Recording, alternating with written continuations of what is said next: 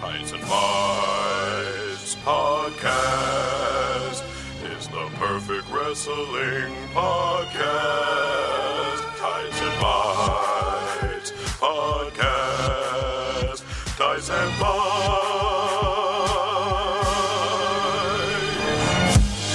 Hot times, summer in the city, back of my neck getting sweaty and gritty. Cool cat looking for a kitty. Talking podcast wrestling in the city. Welcome to Tights and Fights, the show that discusses wrestling with the sincerity and hilarity that it deserves. I'm Hal E. Dangerously, Hal Lublin, and I'm joined today by my fellow members of the Nation of Conversation, the Radvocate, Danielle Radford. Goddamn right I am. And Lynn's ECF&W, Lindsay Kelk. Woo! Hello. Hello. Lindsay CF&W. I'm just going to start introducing myself as that. Sorry. I want to clear the docket and clear the decks of this Sasha Banks stuff. Because I feel like the majority of the people talking about it have never been to a convention to sign things and had a signing table. I have at least some understanding of how it works, and I can tell you from that these people have no idea how it works. So if her ask is $30,000 to go take pictures and sign autographs, that's what we call a downside guarantee. Here is how that works. She is contacted probably through her agent that she has for conventions. The convention says, we will offer you $30,000 plus fly you out and put you up. And the expectation is if you make over $30,000 from signing and taking pictures, you will keep every single cent over $30,000. We recoup our $30,000 from you. If you make less than that, you keep it. Don't worry about it. Don't worry about the difference. So there is some risk on the convention side that doesn't exist for the talent. Now, you can ask for whatever guarantees you are. Are there guarantees that are six figures? Absolutely. Are there seven figures? There may be for the right people. Like a William Shatner might get something like that or close to it because he goes and he turns over people and does a ton of volume. However, to come in and say $30,000, and if there are people who are asking for more, it doesn't mean that she's worth less. It's actually maybe a little better to have a guarantee where you go, look, if I made $30,000 for this weekend, that's fine with me. I'm going to make a lot more than that. The way you get invited to more conventions, number one, you draw people in, and number two, you make your guarantee. If you're consistently not hitting your guarantee, it's going to be a little bit harder for you to get into bigger conventions because they're not going to want to spend money on someone who's not going to bring money in. Is that going to be a problem for her? No. She is a huge wrestling star, and there are a lot of wrestling people who do very well at conventions. Also, she is involved in Star Wars. Whether you think she has a huge role in that or not is inconsequential. She has Star Wars, and people know her from that. So there's two areas of fandom that she can draw from and make money from. She will do fine. It is not a measure of her worth one way or another, nor does it mean that she is as big a star as the biggest stars that make that amount of money. That's irrelevant. It is 100% irrelevant. This is pure economics. She's going to do fine. She will make more than $30,000. I guarantee at almost any convention she goes to, and if she doesn't, it'll be because the convention had poor turnout. And I've heard of that too, where conventions, they might be a newer convention, they put it together and they make these guarantees and they can't bring people in to make it, and they go, oh, this is on us. We didn't hit it. Or you get a situation like you did with the kid from Stranger Things, the hair, the metal. I can't remember the character's name. Joseph Quinn. Eddie Munson's. Joseph Quinn. Yes. I only know because Doja Cat's. Doja Cat. Doja Yes. Cat's. Joseph Quinn. So I don't know if anybody saw the That's video some making sick the shit. rounds on TikTok. It's been other places as well of Joseph Quinn at his Q&A, his fan Q&A in this huge room, biggest ballroom that they have at the convention. And some fan says, listen, I heard that you were given a hard time by the convention. I want to let you know how much it means to me that you're here. And he starts to get emotional and tear up. I almost guarantee you what happened there is he had a huge line of people and they put up a huge amount of money for his guarantee because Stranger Things is hot. He is the hottest character off of the hottest show right now. And so for him, probably a newer convention experience for him, he wants all the fans to have meaningful interactions with him. Now, you need to crank out a certain number of signatures per hour to get the convention their money back. So they probably yelled at him about it. That's a terrible thing to do. Nobody wants that. That's a horrible way to have a business relationship. But that's what convention economics can be like. So I hope that clears it up maybe a little bit.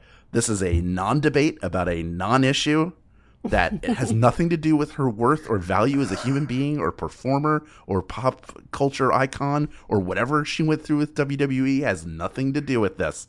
This may be establishing a baseline. I don't know how many of these she's done since Mandalorian started. I'm sure she's done one since before that, maybe with WWE. I don't know how that contract works when you're with WWE in terms of doing these appearances and what kind of split she has with them or if she has one at all. But right now, just imagine that she's establishing a baseline for her guarantee, and I almost guarantee it will go up if she makes a lot of money. Yeah, this whole, even it coming out, doesn't it feel kind of weird and smeary? Like, It's gross. It's gross. Doesn't it feel weird to and- be like, now debate how much this person thinks they're worth and whether or not it changes your opinion of them? Yeah, until someone tells me exactly how much money every single person at that convention is getting, this information is irrelevant anyway, if you want to make a judgment call. And like Hal says, it really doesn't matter because, like you say, it's often a good idea to accept a lower guarantee to get yourself at the convention, knowing that you're going to make more money in the end. Like, no one wants the person that says, I'm worth $1 billion and then doesn't make it back. So good for you, Sasha. Get that money. Yeah. Fuck everybody else. Yes. And yeah, it's got a good old strong whiff of misogynoir about this one too. Yeah. It's all in there, isn't it? And it's like, and- what do we not like? All the things this lady is. Like, let's do that. I may not be 100% accurate here, but I guarantee you I'm a hell of a lot closer than anybody else you've heard online talking about this because I've actually done it. So I have some sense of how it works. I don't have anybody's individual contract. Some people get appearance fees, some don't. If you go to a place like Dragon Con, I don't think they give guarantees to anybody with if they do, it's very few exceptions, but people make a lot of money there. You go because there are a lot of people there and you know you're going to make a lot of money and they'll cover your flight and stuff. So every convention is a little different, but the idea of $30,000 as a guarantee is For a weekend, for what those conventions make, is nothing. it's not the biggest. She'll make more than that. She could probably, if she's quick about it, which I'm guessing she is, if she does no photos at the table but does photo ops separately, like those are just two revenue streams. And the photo ops are those I have done, and they get people in real fast. It's crazy how quickly you go through an hour, like how many people you can turn over in that time. It's crazy. Anyway, Raw's going to TV 14. Yeah. What does that mean? They can show one ball. Okay. Okay. One of the brass balls. Is it a close up on a ball or is it a long distance on a ball? Can they show the seam on the bag? You get 3 medium shots per month. You get one Okay. close up, but as many wide Okay. shots as you want. Because you Oh, want okay. people to go like But if just to the one. dissect the footage like it's the Zapruder film. Yeah. And it'll probably be Vince's. No. One per wrestler. Oh! Everybody can have one ball out. Oh, excellent. Oh, okay. Well, now I'm in. That's exciting. We're going to need that. Do you know what? That's really nice because that is good for the economy because someone's going to get to make a lot of new gear That's right. to accommodate that's the right. ball. That's right. So we love that because, gear making is a cottage industry and we love this. So that's fun. Mm-hmm. Yeah, PG-14. Get it, Mikaze. Right? Like, I mean, Sasha, That couple's making money hand over ball. and over ball. I've spent time with 14-year-olds and they are foul. So I can only begin to imagine if you let a 14-year-old plan Raw, it would just be, I mean, our dicks and cats and butts would really just look like you. It would look like family friendly. If you let a 14-year-old book Raw, it would just be vomiting and pooping and murdering each other with guns. Because they're on the video games, you guys. That's what they do. Oh, yeah. The kids. Cody is today. currently renewing his subscription to Dollar Shave Club as we speak. Manscaped is the new sponsor of all of WWE. Oh my God, they would jump at that. But then Pete Davidson would have to have a match. He'll be at the Royal Rumble. He's going to be the new Bad Bunny. They have very similar take that builds, out your in my fucking mouth, opinion. They Hal. both seem very wiry to me. Do not compare my favorite wrestler with Pete Davidson. Bad Bunny seems very tiny, but not Rey Mysterio tiny. Not like a No, he's the male Sasha. yeah. Like he's gonna get hurt. He's but now fine. he He's seems great. a little bit more wrestling. I'm very excited for what is that called? Bullet Train, Gun Yeah. Train, Gun Train. Bullet Train. Knife Train. Train. Brad Pitt. Bullet Train. Yeah, Brad Pitt. Assassin That looks movie great. Starring my favorite wrestler, Bad Bunny. Yeah, Bad it's going to Bunny, be yes. Your number one WWE Maybe they could superstar. sponsor an episode of TV14 WWE Raw, and Brad Pitt could host. Oh, that'd be so He good. could Fight Club it up. That would be One That ball. would be not 14, would it? One ball, Brad. That's what they call him. Oh, Brad. Oh, Bratty one ball. OBB's coming. Come on. I am down with OBB, by the way, if you're wondering. Oh, yeah. Well, I know you. Are they just gonna swear? Are they just gonna like do a swear? No, this feels like the easiest explanation is AEW is doing well, and they say shit 900 times an episode and bleed all over each other. So let's go back to that. Let's go back to things that were popular decades ago. But is it also just hype? Is it just a thing to say Maybe. when it may well have absolutely zero implication whatsoever on the product? Just wait until they announce that Vince is coming out on the first episode, and our text thread goes wild with he's gonna say it, and then he just shows up and he's like, "Did you know it's the 35th anniversary of Hacksaw Jim Duggan's cameo? He's coming back," and then he leaves. Just wait. Oh, God. Maybe it's PG-14 because they're just going to beat the shit out of Vince. Maybe they're just going to bring Vince to the ring and everyone gets to take a shot. Like, just everyone gets to take one shot. Like And you Airplane? get to choose, you get to choose how you take it and what shot it would be. But everyone gets one go. And he just is going to stand there and take it because he would. Because he would.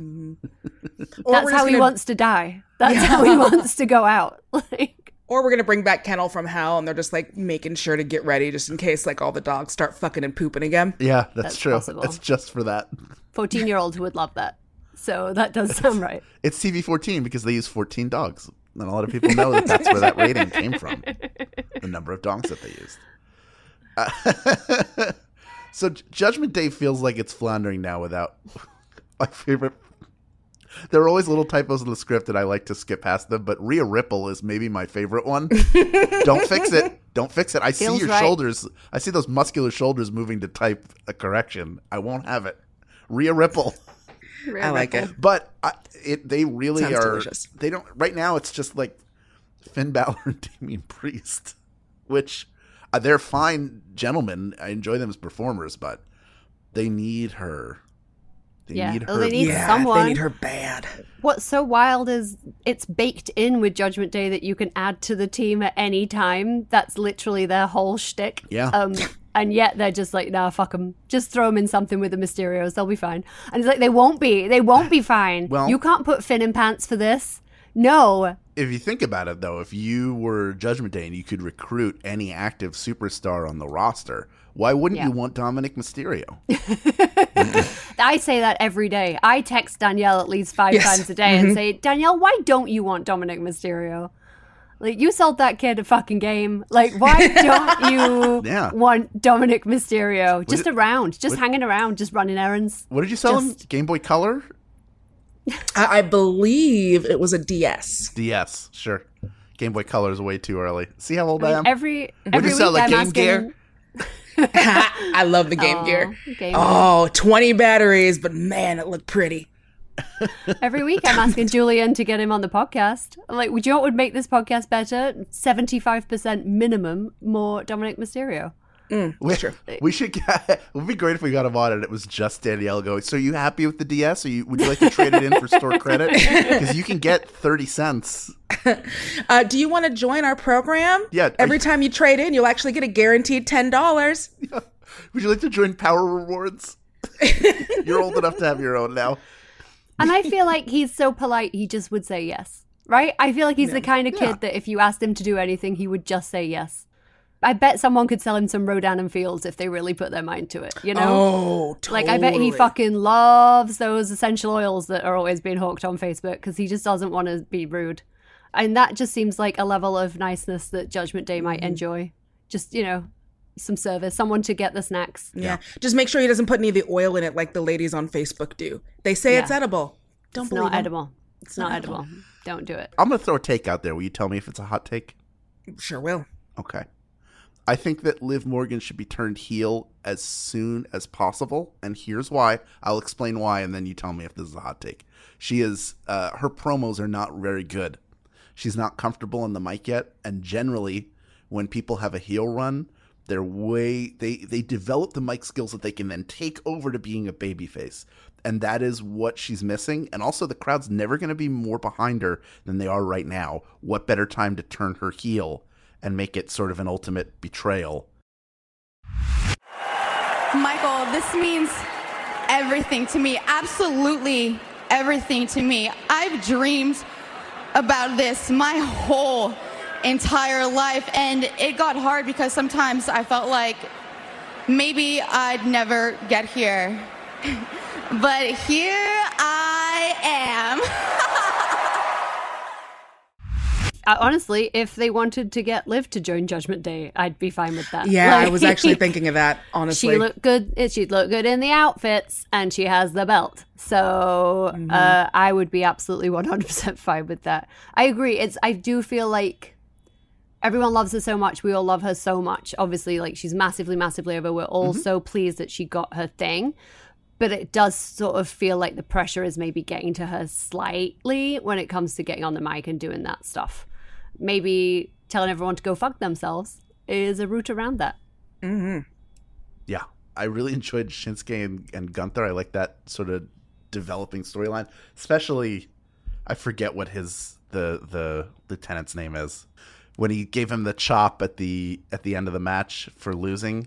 That was really, really fun. Like, good character stuff. And it set up maybe later on down the line, eventually that's going to split up as well. But for now, it just makes Gunther look like he won't tolerate failure. Yeah, I like him. Good little piece of character for him. And they're both good on the mic. I like that both of those guys are good on the mic. Mm-hmm. It's refreshing. I need Ronda to go now. Yeah, I just need her That away. would be fine. I assumed she was gone. And I'm not okay with any of this. Is it? I mean, no, because Rhea was. What you call her, like Nata beater, but banana natter, natty natterier. And then What said, was I'm it? going to beat the credit out of her. Just go away, you awful woman. Just go back to your ranch. Just take out your cornrows. Take out your terrible, terrible braids that someone who hates you. Take out your offensive hairdo, and get the fuck out of here. Like, Literally, her stylists hate her so much. Everyone hates her. Everything she does is wrong and offensive and upsetting, and just make it stop. I tried. We all tried. Even, like, it's like being served a terrible meal when you're like, well, I have to eat. So I will just, like, get on with it. But it's like, no more of this. I would rather, like, go and sit in my car and eat Tic Tacs. If she was amazing, I would get it, Because there are wrestlers that I fucking hate, but I know they're really, really good at their job. Who's one? So I get it. Who's one? I don't like to name names out, all of them. I mean, Julian correctly predicting the name in the chat box, and it is our good friend, how many days since I fucked up, Randall. Okay. Right? It's like, I get it. And even Riddle, to an extent, like, fuck Riddle, fuck that scumbag. But I objectively can see how he's good at his job and what he brings to the company. Right. I don't see what Ronda does. You get the bump when she first comes back. You get the viewership bump. You get the news bump. I totally understand why you bring her back for a Mania. I do not know why she's still here now. I don't think she adds anything to SummerSlam. I really don't. No. We've had the bump, and you have to use it sparingly. She's not Brock. That's the other thing. Yes. So, Right. And I know we're going to talk about my second favorite wrestler, Folklore Brock. Although now I do think we're in this Evermore era, because it's like the second surprise return that we didn't see coming, but we should have.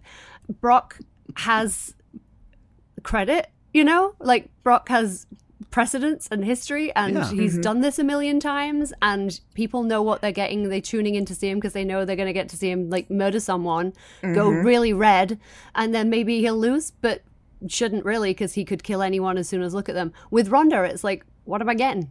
What is she bringing? She's a spiteful baby who's going to be like, it's a stupid industry anyway, they're not even really fighting. Fuck that.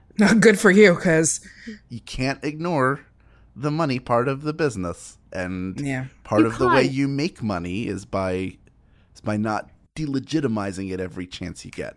It's not Right, MMA. exactly. We all know this. It's 2022. It's been, I mean, you could even start back to 2000, maybe a little earlier.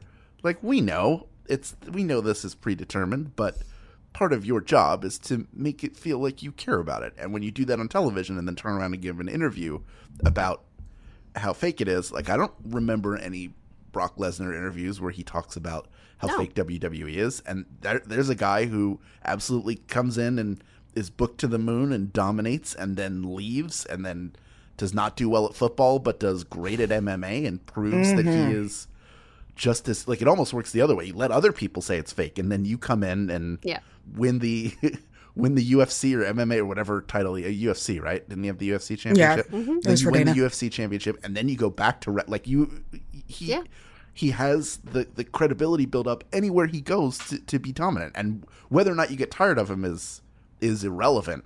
He's exactly what you said, Linz. He's earned the status, and he also doesn't talk smack about either sport. No, exactly. Like, he treats both of them equally. He treats both sport with the same respect, which I think is very, very, very fucking smart, whether he believes it or not. And, you know, he wouldn't keep coming back. He would, because he loves money.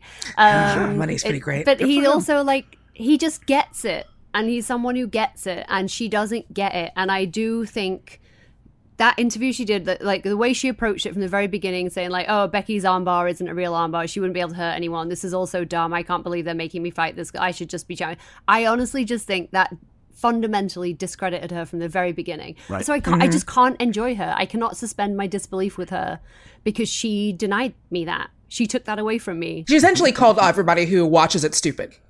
Yeah. And we are, but for like lots of different reasons. We're willingly stupid. So many other reasons. Let me have my people in tiny panties oiled up with scripted fighting. Let me have it, for fuck's sake. Did you They've taken so much from me. Lindsay, did you see Look what they've taken from us. People in tiny pants? Yes. Because the person who I would say relatively wears the tiniest pants, that being Keith Lee, has now won half of the AEW Tag Team Champions, along with Swerve Strickland. But meanwhile, you have FTR. They have, let me just run it down for you, Ring of Honor, IGWP, WGP, AAA. They have the Muscle. They have the old WCW Tag Championships. They're also the ECW Tag Champions. They're also the Mid-Atlantic Tag Champions. And they have the Southwest Florida Tag Championships. And plus a made-up Hearst Rent-A-Car Tag Championship they won in a rally. But that's nothing compared to their Euro Disney Tag Championships that they also have. And I understand they are competing at the Doncaster Dome this weekend as well for the All South Yorkshire State Tag Champions. So that will be good. Yes. That will be nice. Yeah. They're probably going to win those as well. But they do not have the crown jewel of all of the tag titles, which now belong to Swerve Strickland and Keith Lee. Nor are they even the number one contenders or the number two contenders. I'm very confused about how the contendership works, regardless. But I am very pleased for Keith Lee and Swerve Strickland. Me too. I'm really trying here. I swear I'm trying. You are trying, and I respect it. Like, that was the fifth thing that went through my head. That I'm really trying to, look, I support whatever you watch and enjoy. I hope you're very happy watching and enjoying it. I really like that match. I really like that match. Of course. Like, the quality of work is, like, has that ever been the question with AEW? The quality of work or the talent they have on their roster? The issue has been storylining has been my most recurrent issue. As a general production issue. Obviously, I got other problems. What time was the women's bathroom break match this week? It was the same time. It was always the same time. But I just thought that in particular was such a fun match that, having not watched AEW for a minute, or only having seen very isolated parts of AEW, I was like, fuck, this is really good. But anytime I see something that makes me go, fuck, this is really good on AEW, it just makes me sad that I can't... I literally cannot just sit down and enjoy the show. It was really good. I love those two. I love those two. And I think I'm going to talk about it a little bit more later. But yeah, I fucking adored Orange Cassidy and Wardlow. Mm-hmm. It was so much fun. Just a stupid amount of fun. Again, like, all of this, it's all there. All the ingredients are there. I don't even know how much I want to go into this. So the AEW Women's Championship right now belongs to Thunder Rosa. And I'm sitting here thinking about it. And I'm thinking, like, maybe Britt Baker's the only one who's had a really good championship run there, women's championship run in, 3 years? 4 years? 18 years. 18 years? If you check it, if you actually check it, it was 18 years, yeah. What the thing I'm trying to struggle with? Like, there's a difference between having talent and having personalities. Yeah. And sometimes talent is enough when there's a personality on the other end to bring it up. Well, and sometimes talent is enough if someone is booking your division well. Right. You know? Like, that's also a big part of this. I'm not trying to say Thunder Rosa doesn't have any personality, but I'm saying that Britt Baker's, while they built up her grit and stuff and the bloody face and all those bleeding matches she had, feels like there were too many of them. One is too many, 1,000 never enough. But it was really built on her personality. So that's what propelled and made that belt important. I think Thunder Rosa's being undercut. And now we are the Thunderstorm, and we're ready to take anyone and anybody who's ready for this. Okay, that's enough. We've heard enough Thunder Rosa promo for the next decade. Guys, we're back. We tried to stay away as a role model. I wanted to give more of the other girls some spotlight, but let's face it, this place is a disaster without me. Because she's a babyface champion, and a babyface champion Yeah. has to be a fighting champion, has to be out there saying that she'll take on any challenger. And then whether she does the open challenge, which I think is kind of has become overdone at this point. I think we're in a maybe it needs to come back a little bit later. Like, there's still ways to book her. It is a booking issue, right? It's a booking issue. Yes. Yeah. Yeah, it's a booking issue. Thunder's fantastically talented. Thunder Rosa is fantastically talented. If you watch her vlog at all, I know a vlog is a completely different thing. Shut up, Hal. But what I'm saying, she's very comfortable on camera, and I know it's a different thing to being on TV. Right. But it is also helpful, like talking into a camera all day and just and she's around on the other AEW, roster blogs, like vlogs. She's not someone who doesn't know how to talk. She's been doing this for time. She's very confident. She's very comfortable. And the way she's being booked just breaks my heart. And if you're gonna behave like this and book it like this, then just take it off her. And that's what I don't understand at this point, is why she still has it. Because I really thought they were going to put it on Tony.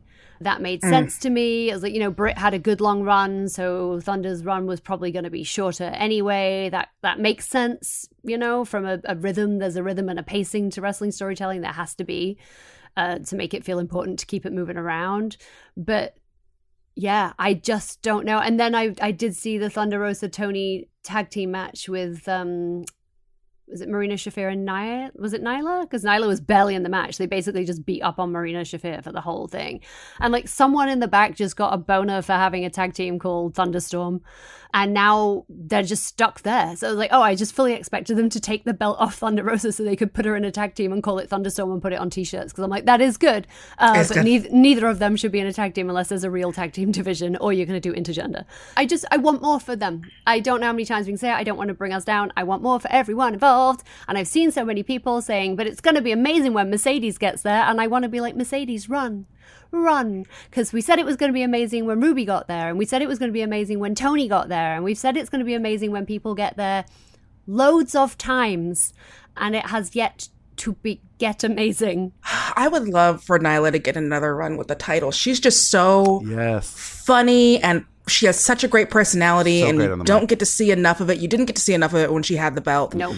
I would love for her to have a nice little run with it before whatever happens next. Can I tell you another hot take? It's not a hot take. I don't even think this is a warm take. This take has been on the shelf for a long time. She should have been the first AEW Women's Champion.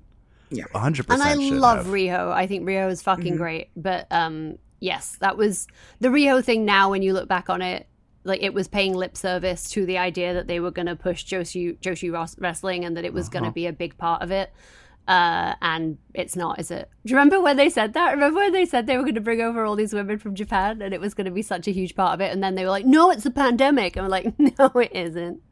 But anyway, Nyla's still there. Nyla can do whatever the fuck she wants, go wherever the fuck she wants, and be a fucking star. So yes.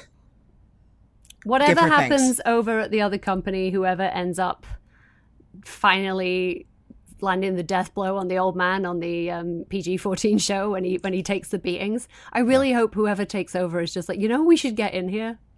Because I do feel like Nyla could go the full Cody over in WWE. And that's not me shitting on AEW. That's me saying I think that structure would be better for her. I do want to go back and say I'm glad that Keith Lee and Swerve Strickland won those belts, because I'm, number one, happy they're not on the Bucks anymore, because Bucks are not my flavor of ice cream. But also, I think that AEW... Not your Rhea Ripley? Not my Rhea... Yeah, Rhea Ripley is my favorite flavor of ice cream. Thank you for that, Danielle. I think that AEW handles their tag division much better. Yeah. They have a much stronger tag division, so it's fun They to see care that about it. flourish. They clearly care about it. Love to see it develop. Tons of talent there. So it's nice to see somebody else get a turn. I hope they get a better run and get a good story out of. I hope they get a good story out of the run. I'll just put it that way. I don't care how long the run is. That's irrelevant. I hope there's a good story to the run. That's satisfying. I would love to see Keith Lee and Swerve versus FTR. And I know that's like what we're getting at, but like I think that could be an amazing story. Plus, I'm going to say this has been... Sometimes we say that, like, when folks go away and then come back or they switch companies, like, sometimes it takes them a while to kind of find themselves and kind of click in. And this match was like, there's my Keith Lee.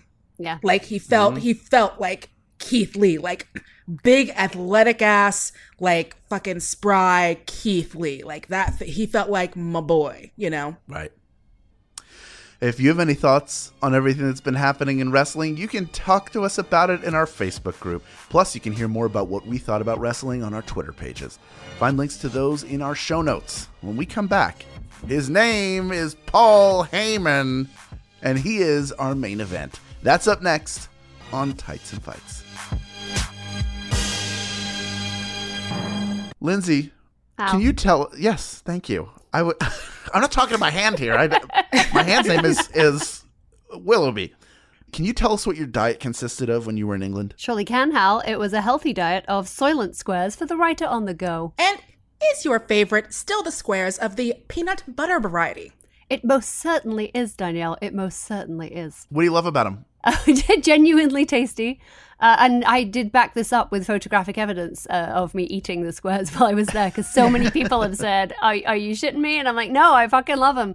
I only took a carry-on. I took a tiny suitcase with me because of travel nightmares. If you are traveling this summer and expecting travel nightmares, A, you should be, and B, pack those Soylent bars. They were just amazing. I ate them in the airport because they're easy to get, and airport food is so expensive, and sucks all the time. It sucks.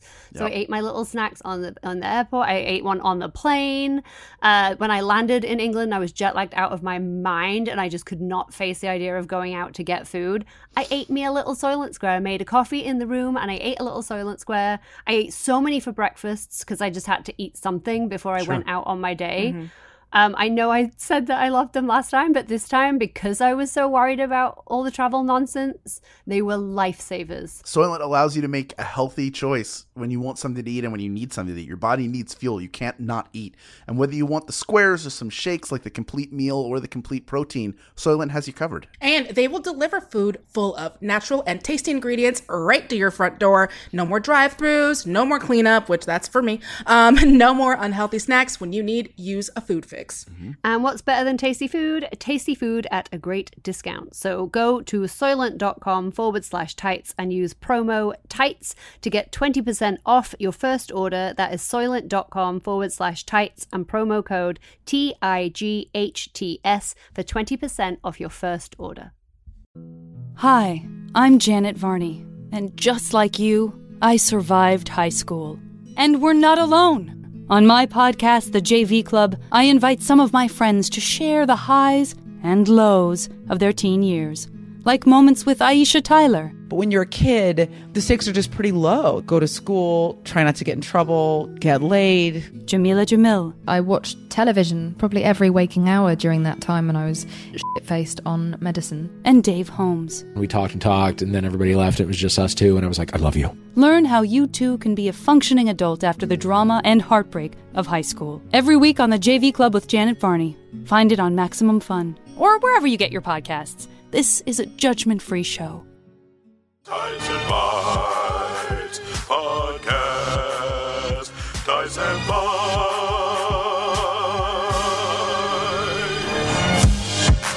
Welcome back to Tights and Fights. I'm Hal Lublin, and I'm joined today by...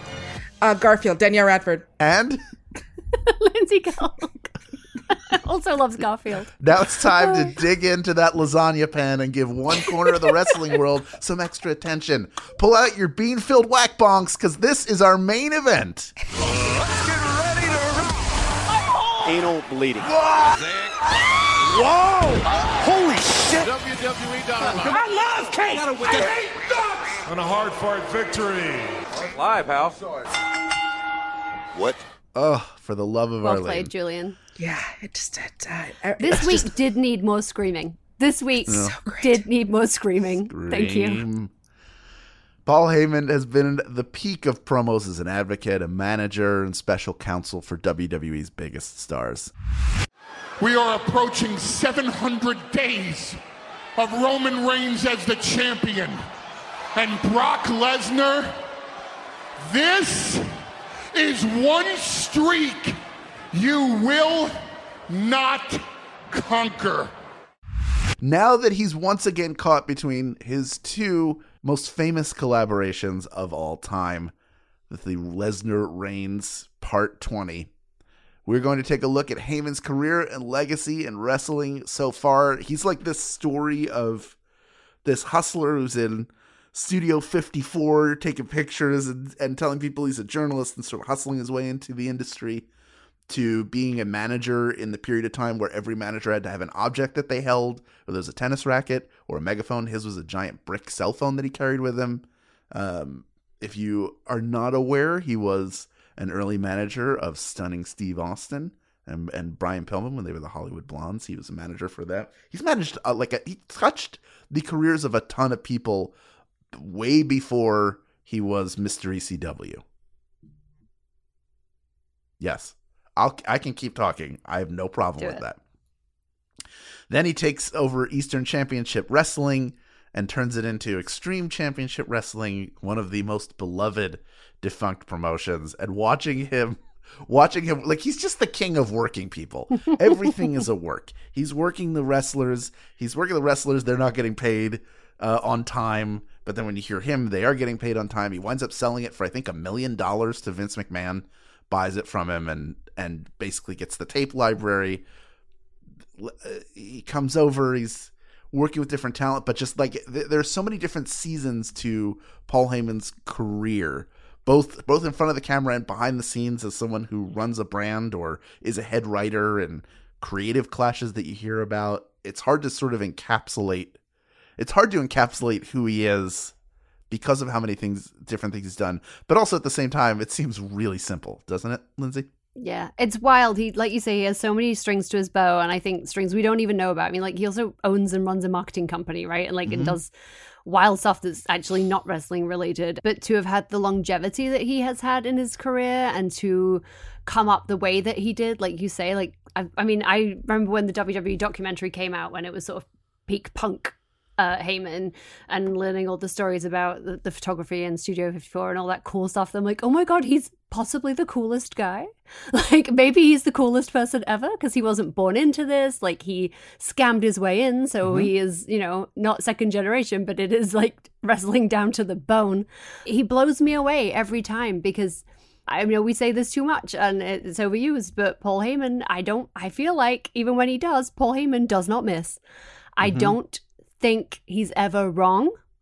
I think sometimes his storylines or the talent he's been given to work with hasn't worked perfectly, but I think his side of it has always been just stellar, just exceptional. And I am thinking about when he was working with Cesaro, and I just feel like they should have just let him keep doing that. And Curtis Axel. I fucking love that. I mean, I don't care about that, but yes, like Cesaro was like, when Curtis Axel came on screen a couple of weeks ago in a suit, and I was like, that guy's still there? I was very confused. Danielle, what are your overall thoughts on Heyman? We're sitting here talking about sort of the overall arc. We'll dig more into stuff, but what stands out to you about him? Like, he was built for this business, but whether it's being able to know how to book, whether it's being able to talk on the mic, to hype up talent, having an eye for talent. You know, there's a reason why people are very proud about being Paul Heyman guys, because like he knows what's good when he sees it. And it's just so rare for someone to be able to like hit all of these different, like all like four corners. Like if he could wrestle, he would be like the perfect, like that's literally the only thing in wrestling that he can't do is the wrestling part. But if he could do that, he would have been unstoppable. Truly. Yeah. I really loved him as a commentator. You know, Same. when I don't know how many people remember this time when Jerry Lawler left the company because they had gotten rid of his wife at the time. The cat. Yes. Well, it was her 19th birthday. She was excited. She was going somewhere else. Didn't she show a titty? She did. Just one. Absolutely. No, both. Just one. They were back to PG-14. They were TV 17 at the time because she had 2 titties and 3 balls, if you have them. Or you could disguise the tip as never mind. But Heyman came in as the replacement on color commentary with Jim Ross, and they were a really good pair.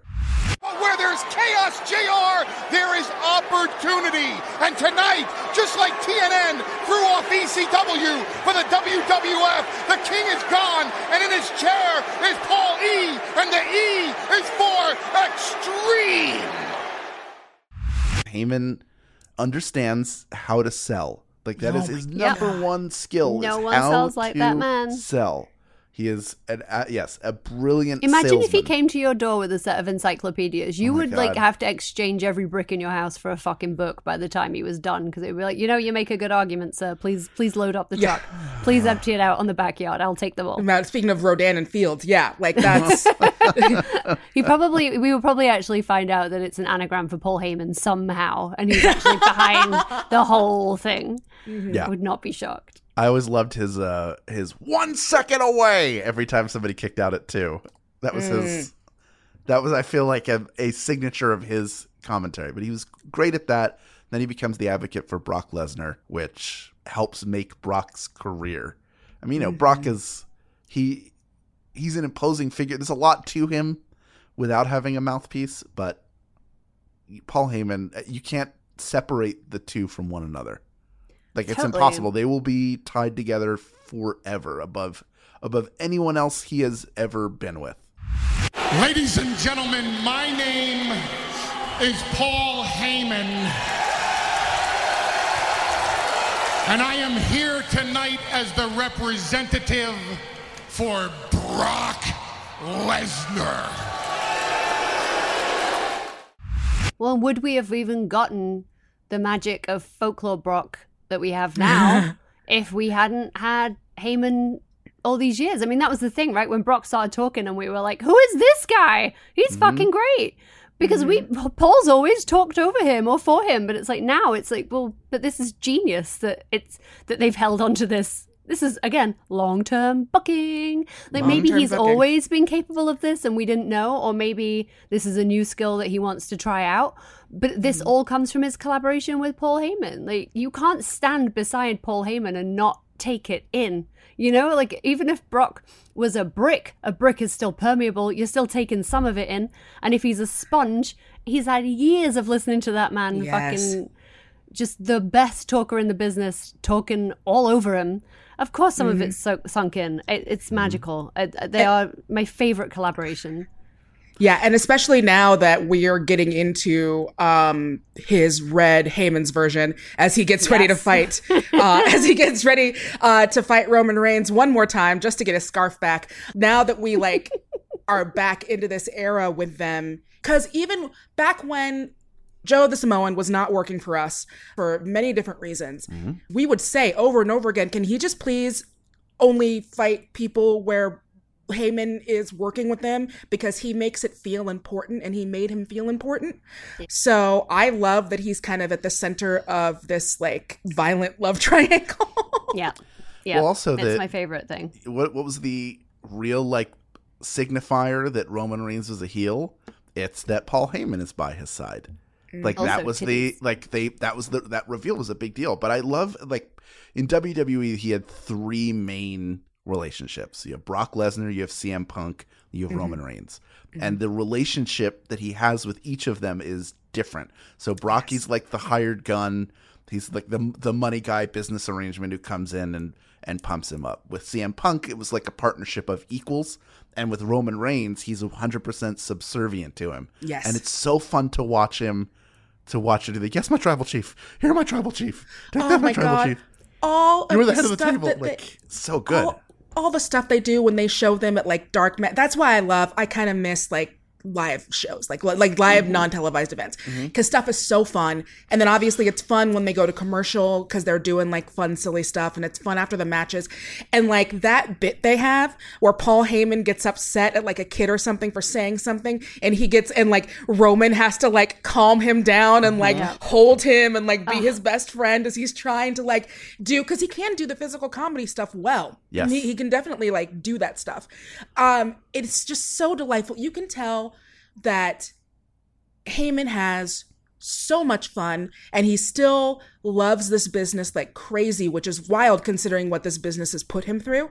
He still loves this business so much. He's having such a great time. Again, with that very adorable TikTok with the kids where they were doing the tribal chief entrance, and like he's watching it and he's like, we should sue them. Like you can just see how he's so funny.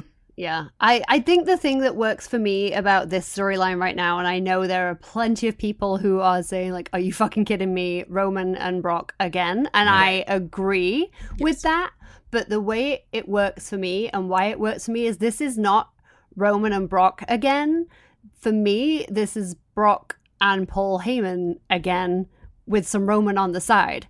Because if you look at it from the love triangle perspective, it's not that Brock and Roman are the exes here. It's that Brock and Paul are the exes and Roman's the new guy. So, I mean, as much as I love a Taylor Swift analogy, I'm like, you could go Exile with this. You know, you could go fully Exile, where you've got Brock Lesnar as Bon Iver and Paul Heyman as Taylor Swift. And she's like, yeah, I am standing with the new guy. What are you going to do? Like, we've got that. But to follow Danielle's fantastic storyline, I think we just go fully All Too Well on this. This is fully all too well. Yeah. Like, you know, Heyman's version. The belt is the scarf. Brock is Taylor. Like, Paul's moved on. You know, and isn't it funny that his new love is the same age as she was when they met? Like, isn't that funny? When you just said, if only we were the same age, Brock, things could have been different. And now he's crying in a bathroom with Anne Hathaway asking him what's wrong. That's why it works for me, because I actually don't care about the Roman of it, and I know that's weird, but like the Roman of it to me is not interesting. I just want to see Brock and Paul go at each other with Brock's new mic talents.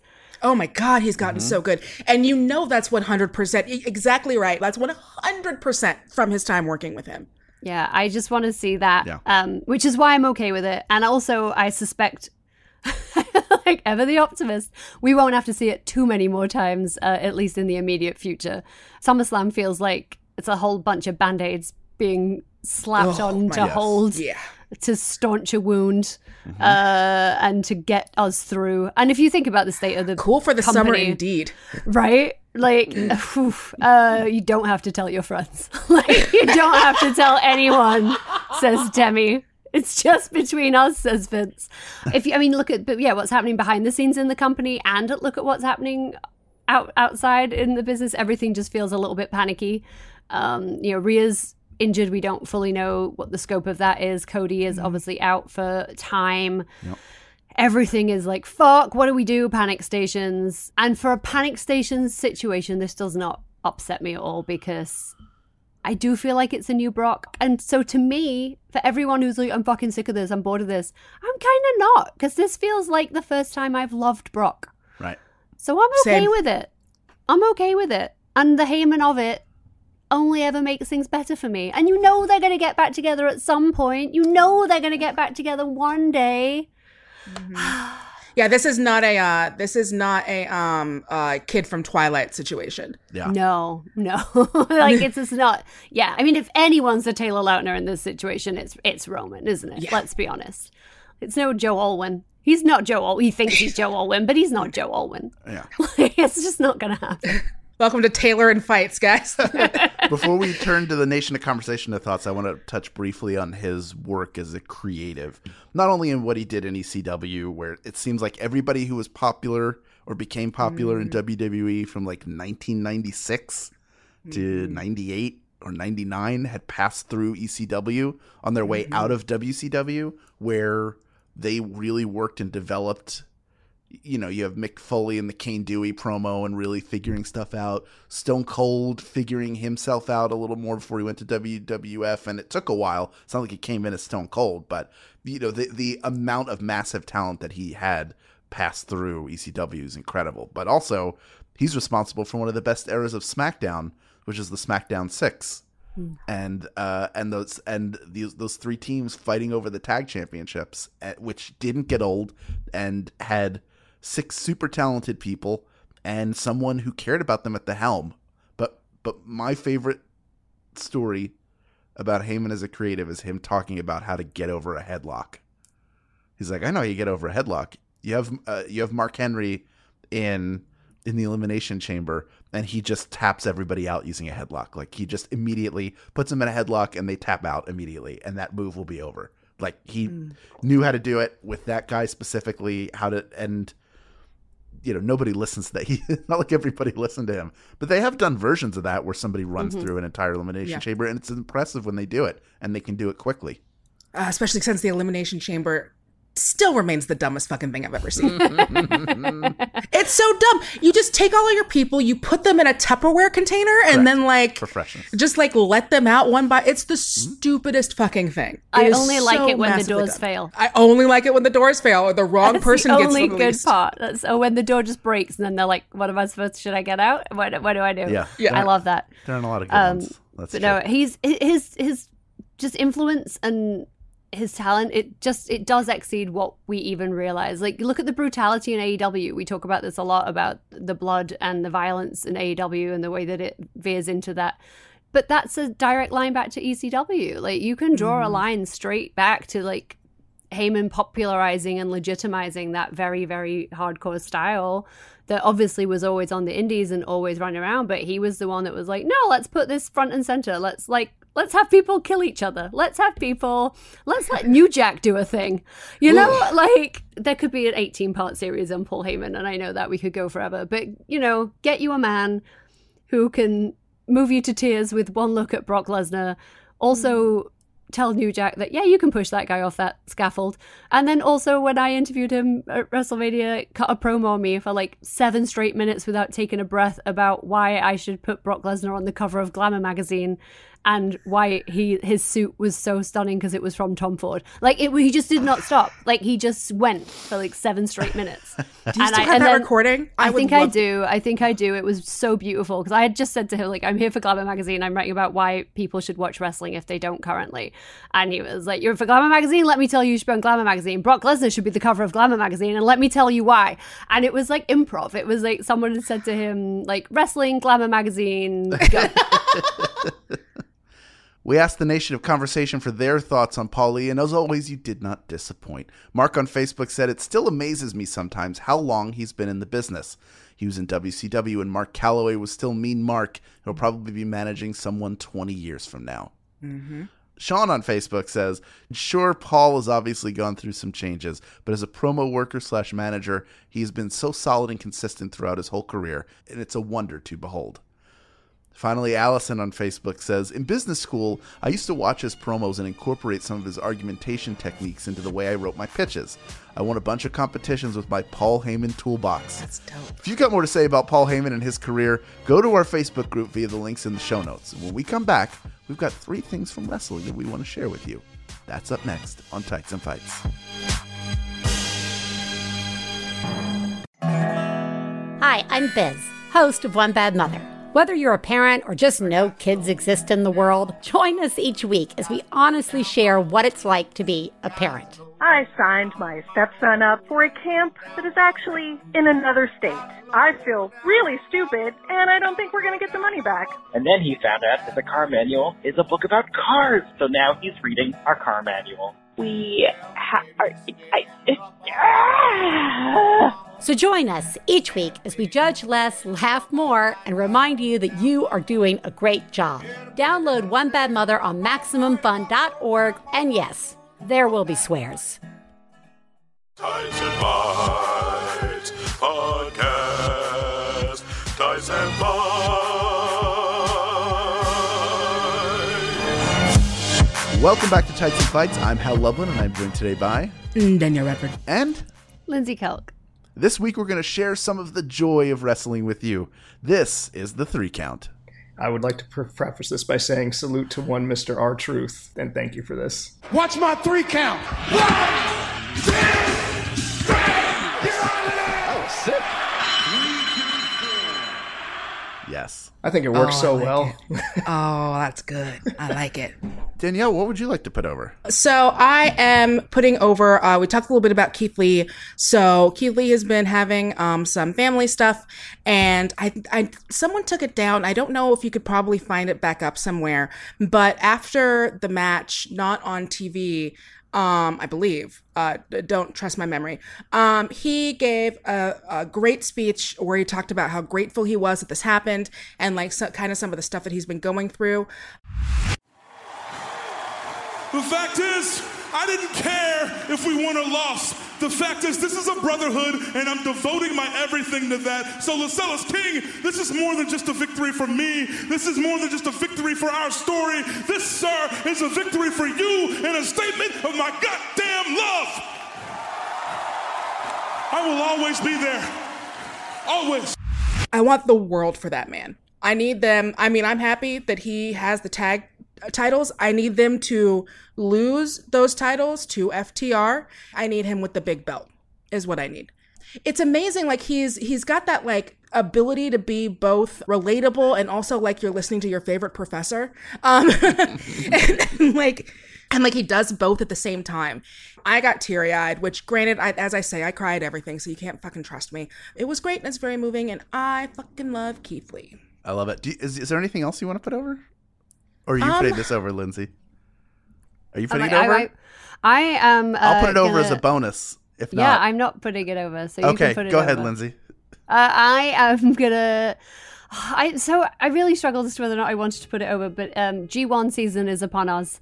Yes, it is. And like that's my thing, so I felt obliged. I have very conflicting feelings about New Japan Pro Wrestling right now. As we know, my Elvin Prince will not be taking part in the G1. It may have ended his career last year, so, you know, also he's not fit to do it, but fuck New Japan for the way they treated Ubutan, my beloved Kota Ibushi. But G1 is back. There are 4 blocks this year, if you're familiar with it. The last few years, we've had the 2 blocks. We've had A block and B block. Mm-hmm. We're back to 4 blocks this year, which makes things a little bit more interesting, mixes things up a little bit more. The theory being that it will make it less obvious as to who the winner will be, because the way the point system works, the ranking really from about halfway through you can point towards your final 2. So this way it points towards a final 4, and then they will have a semi-final and then a final. We'll see. There's some interesting names in there. Obviously Okada is your big boy in there, but we've got Jonah in there, which is great. Lance Archer is in there for AEW, which is interesting. Jay White, obviously. I feel like it's not going to be my favorite G1 of all time, but also that's a lot to do with the fact that I'm dead mad at New Japan for being extraordinarily disrespectful to Kota Ibushi. Because, you know, when people show you who they are, right? We know that. Mm-hmm. But For still, reals. G1 season, yay. Plus, what's his name got a beard? Love that. So blonde. Yeah, it's an evil beard. Speaking of heels who have maybe a little bit of facial hair, I don't think he has any right now. Happy Corbin. Maybe a little scruff.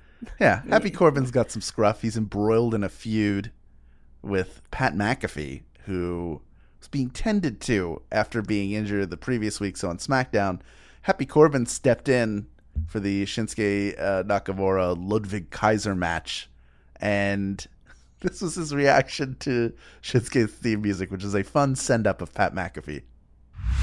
Yeah! This is way better than what McAfee does. Yeah! Let's go! Look at you shred! Me! Get up here! Me! Let's go! Oh my God! Come on! Really? Yeah! Let's go! bunch of damn fools. Oh, what a piece of shit. I love it. So great. I have something else in the form of a song that I think we need to have a little mini discussion about. Are you ready? Mm-hmm. Oompa loompa doopity doo. I've got another riddle for you. Oompa loompa doopity dee. If you are smart, you'll listen to me. What do you do when your wife's into Q? And Jesse Ventura's a podcast guest too. This happens. I want the Republican Party to tell Governor Jesse Ventura they are apologizing and are sorry that a Confederate flag got carried through his national capital. Right. I don't think that's too much to ask, but I don't think it'll ever be done, Chris.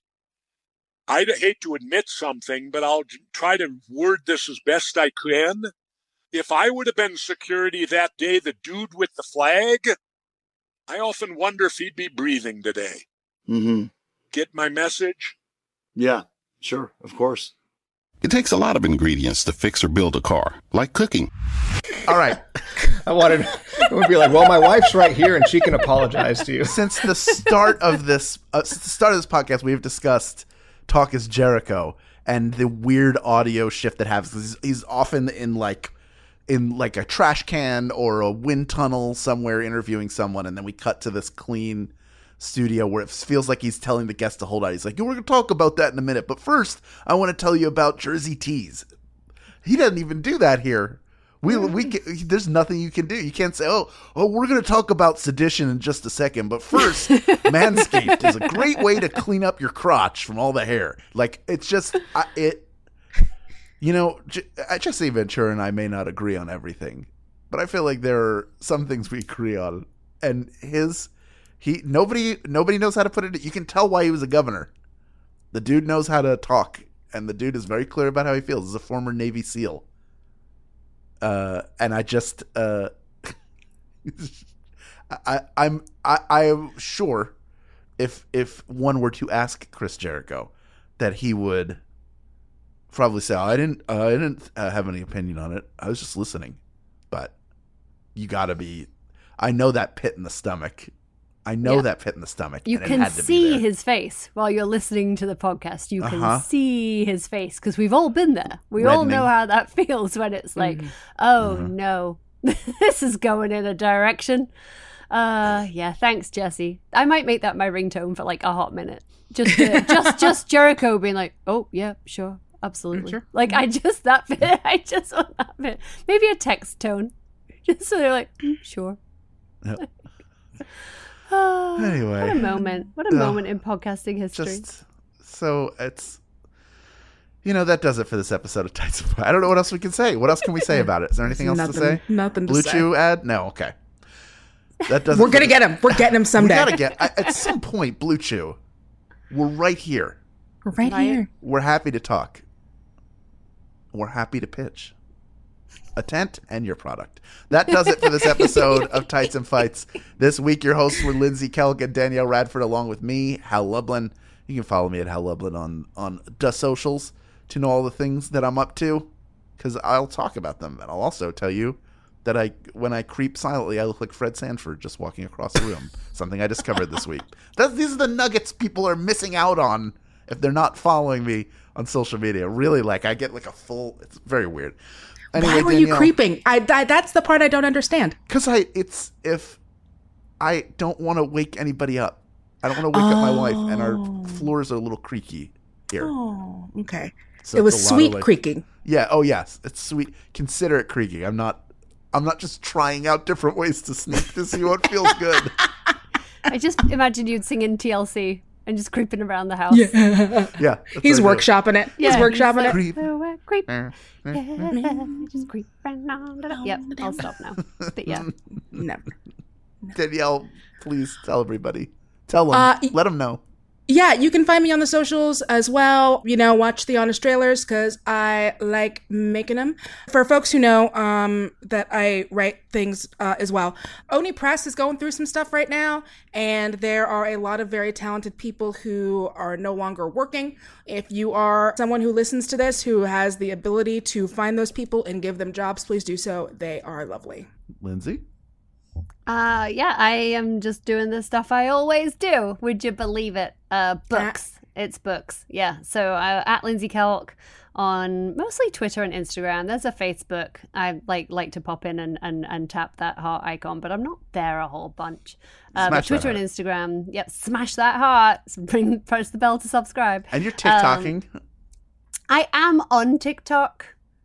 I'm on it. Let's say that. Let's say I'm on it. But I'm very much an old lady that will make a reel, then post it to TikTok instead of the other way around because I'm too old to learn to use TikTok. It makes me tired, Hal. It's so hard. I wanted to upload a sound and it took so long. It's not worth it anymore. It's okay. I'm there. Look, I'm just supporting you. I'm just letting people know there's another. I appreciate it. You can do it however it works for you. 30,000 views on a video, on a reel on Instagram, and then I got 14 That's right. 1-4 on TikTok. So I'm like, suck my dick, TikTok. But anyway, sponsoring us next week, TikTok. But yes, at Lindsay Kelk everywhere, and you can find out about all the books by checking out my social media. The Christmas Wish is out in November. On a Night Like This is out now. Just lots of stuff going on. Stuff. Our producer is I Hate Pun Days, Julian Burrell, but I bet you have a warm relationship with Liz the Veterinarian. Senior producer at Maximum Fun is Laura Swisher. Mike Eagle is the voice behind our theme music, so we're putting him over for that. Thank you to all of the Max Fun members that keep this show going, and hey, keep up with us all week long on all of our social media channels in the show notes. That's also where you can find the official Tights and Fights t-shirt. You didn't dream it, it's real, and you can own it. We'll be back next week for even more, you guessed it, wrestling. Tights and Fights Podcast. Tights and Fights.